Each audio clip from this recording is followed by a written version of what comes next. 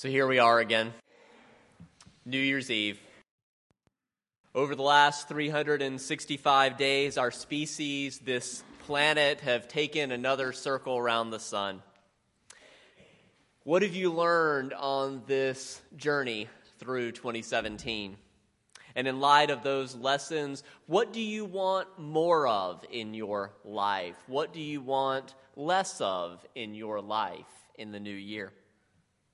Along these lines, I appreciated a recent meditation from the Unitarian Universalist Association Standing on the Side of Love campaign that said, I know that I need to say no sometimes. I know that I need to honor boundaries, to put my phone on airplane mode so people can't reach me, or to send that request for emotional labor back, labeled return to sender. Saying no lets me eat and sleep and be self-determined and practice faith that sometimes someone else can do it. And also it turns out that there are few things more powerful than yes when we really mean yes. When I haven't seen you in a while and we've had some tension between us and you ask me out to coffee or tea and I say yes. When that task in a meeting needs to be done and I know I can do it really well, and I say yes. When someone needs a letter or a ride or a meal or a knock on their door, and I say yes.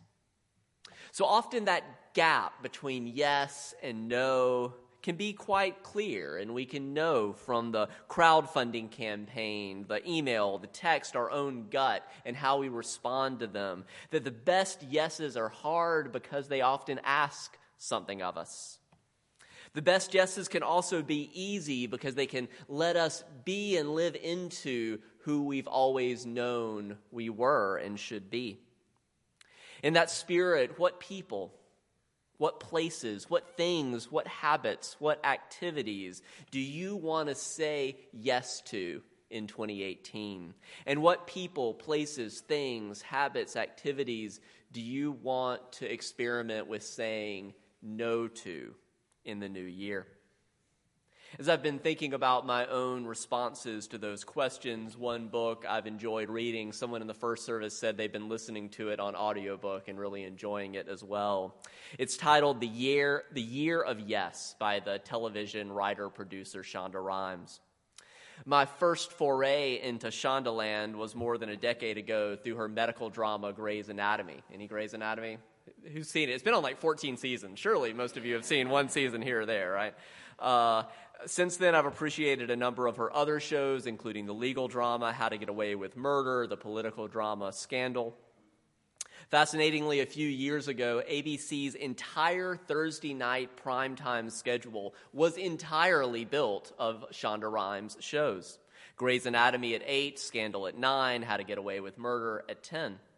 And as impressive as I find that achievement, that lineup didn't actually impact me directly because I choose to say no to commercials so strongly year after year that I would rather wait a year and catch it streaming than watch it live. And I'm not alone because the news broke a few months ago that despite her success on ABC, Shonda Rhimes is moving all of her new shows to Netflix.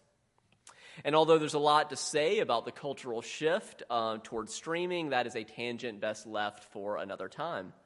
Instead, on this New Year's Eve, I'd like to invite us to consider what lessons there might be for us in the life and experience of Shonda Rhimes. Indeed, even before her successful career, she had an impressive resume, BA in English from Dartmouth and MFA from the USC School of Cinema and Television. She's also the mother of 3 daughters. Simon & Schuster initially contracted with her to write a book about being a mother amidst that career, but she discovered along the way that the book she really wanted to write was about a year of experimenting with saying yes. Fortunately, Simon & Schuster said yes as well. One might assume that someone as successful as Shonda Rhimes must have a long-standing practice, be really good at saying yes to things. But as Julia described earlier, part of how she has become so successful is that she's actually really good at saying no to most invitations that would distract her from her goals. Indeed, part of what inspired her to spend a year saying yes to things is her sister saying, "You never say yes to anything." In response, Rhimes committed to experimenting with a year of saying yes to everything that seemed scary. Yes to everything that would take her out of that comfort zone that had been really fruitful and successful for her. Yes to everything that felt like it might be a little crazy. Yes to everything that was out of character. Yes to things that might seem a little goofy even. That ended up meaning a yes to invitations that she had declined year after year, saying yes to delivering a commencement address at her alma mater of Dartmouth College, saying yes to sitting in the presidential box at the Kennedy Center along with Barack and Michelle Obama. She confesses, "I could easily have said no to that, and I would have regretted it the rest of my life." Yes to being a guest on shows like Jimmy Kimmel Live, which of course made her agent was ecstatic about her year of yes. And some of you may feel like those things I've just named, that you might love to do them, but think about what it would really be like to do some of those things, and Rhimes says that she found most aspects of most of those things pretty terrifying and pretty intimidating. She's much more comfortable in the writer's room than in front of the camera. As you can likely guess, Rhimes' year of saying yes meant that she was even busier than her usual incredibly busy life. And she's always felt a lot of pressure to succeed. In 2012, when she created Scandal, it was the first network drama with an African-American leading woman in 37 years. As an African-American woman herself, Rhimes felt immense pressure to help that show find an audience. She writes that even that old adage that women have to work twice as hard to get half as far as men, she said that just didn't adequately describe the pressure that I felt, because she says, I didn't want half, I wanted it all, so I felt like I had to work 4 times as hard. Despite that pressure, one of the most moving parts of the book is when she does talk about parenthood. Her successes, her failures, and part of her year of yes included saying yes to her children. In her words, whenever Emerson or Beckett or Harper asked me that year, want to play, I always answered yes. Always. Because if I have to say yes to something in which I have to wear a dress that has to be removed from my body by a stranger, I also am going to do things that I enjoy, and I should at least get to see the happy looks on my children's faces when I say yes to them. Now, there's a lot more I could tell you about Shonda Rhimes, and her book, Year of Yes, is a fun and inspiring read, but the larger point is about the parallels to your life, what you feel led to say yes and no to in 2018 and the years following that. On the edge of a new year, what do you feel led to move toward with greater commitment? What are you feeling called to let go of, to make room for that yes that's maybe been a distraction or even a detriment to your living?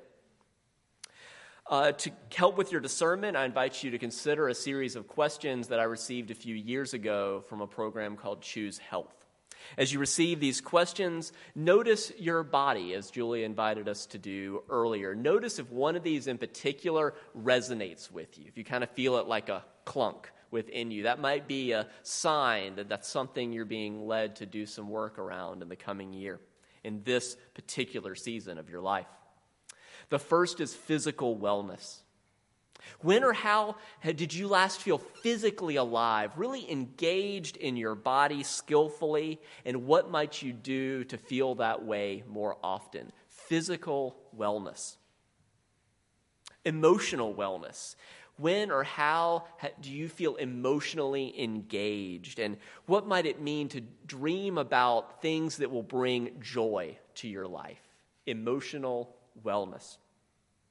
Intellectual wellness. What makes your mind feel engaged, buzzing with electric vitality?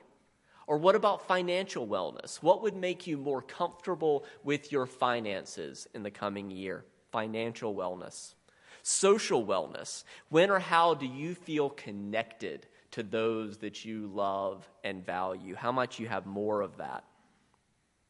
Vocational wellness. When at work have you felt optimistic and fulfilled? And finally, spiritual wellness. What are the individual or communal practices that make you feel deeply connected to yourself or deeply connected to something larger than yourself? As you continue to reflect, you'll be invited in a few moments to participate in 2 ritual responses as part of a UU tradition known as Fire Communion. Looking back on 2017, is there something, a person, a place, a habit, that has been a hindrance to your well-being, to various aspects of your wellness? Is there something you feel called to let go of or to experiment saying no to in the new year? In a few moments, once the music starts playing, I'll invite you to come forward silently and to write on a slip of paper. So Julie and Scarlett will be at these 2 stations, and this half of the congregation, you can kind of come down this aisle, this half, and there's some votive candles around the outside. They'll hand you the slip of paper. There are pencils on the table. So you'll write a word on that slip of paper. Only you need to know what it means. You can write a phrase if you want, or a word. You can draw a picture if you want that's symbolic of something you want to let go of. Then you'll light that paper on fire. And, of course, burning a slip of paper, it doesn't mean, check, that's taken care of, 2018, let go of that. No, but it's about, maybe pause, take a breath before you do it. It's about setting an intention for what you want to experiment with letting go of. You're also will be invited to then light a votive candle, and unlike that slip of paper, which is going to burn up, that votive candle will stay lit to symbolize this intention of something you want to say yes to in 2018, something you want to do or affirm. So I will light the first candle from the chalice. Julia will do the same for the other. All right, I will demonstrate. So this is the magic of flash paper. So I'll do it up here. This will be easier to see. So if you'll hold one end and light the other end, you've got a little time, and then it'll be gone. Don't toss it at someone, right? If you know you're a little fire phobic, light it here and just wait a second, then let it go. And then for the votive candles, the other piece is as you light your votive candle, and you can light them from the other ones in addition to here as they start to get lit, put the lit votive candle in the center so that we're not reaching over lit votive candles. So that's our 2 fire safety things. So as you discern what you feel led to say yes to in 2018, I'll share with you just one more quote from Shonda Rhimes. She writes, as you think about these things that maybe scare you or feel a little goofy, but that you may want to do anyway, she says, this is what I would say to you. Every single time you get the chance, lean in. Let yourself be heard, be seen. Go ahead, have dry mouth. Let your heart beat so fast. Watch everything move in slow motion. So what? You pass out, you die, you poop your pants. There's a surprising amount in this book about fear of pooping your pants. She says, no, those things probably won't happen. And this is really the only lesson you need to know. As you're doing it, take it in. Breathe in this rare air of feeling alive, of being yourself. Because you are finally, always, already nothing else but yourself. In that spirit, what do you feel an intention of saying yes or no to in 2018? As we begin to sing hymn 1028, go ahead and turn to that in your teal hymnal. Take that book's light. Take it with you. So don't all just get in the aisle and not sing. Then you'll hear me singing, and you do not want to say yes to that in 2018. So we'll sing together 1028, so bring that with you. We'll all sing together. As soon as we start singing, especially those of you toward the front, go ahead and start coming forward. As they fill in, just keep going. We'll go from front to back. Let's sing together. And if you're in the front, go ahead and come forward. Please rise and body your spirit.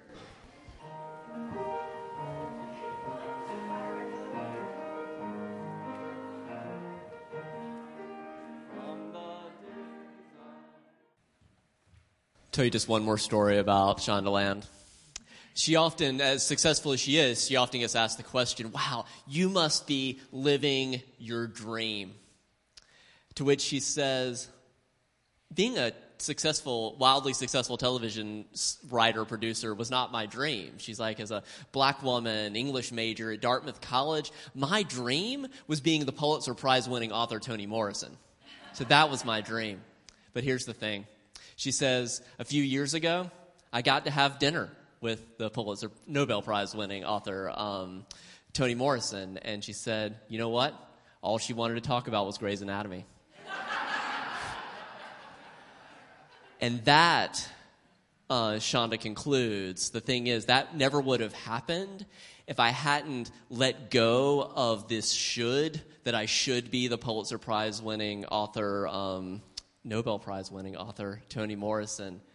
If I hadn't let go of that and gotten busy being myself and leaning into my own gifts and graces. So as you go into this day and in the week to come, I invite you to look within and without and discern, what does that mean in your life? What are the ways you can lean into your gifts in 2018 and let go of some of the ways that we should on ourselves and other people should on us, right?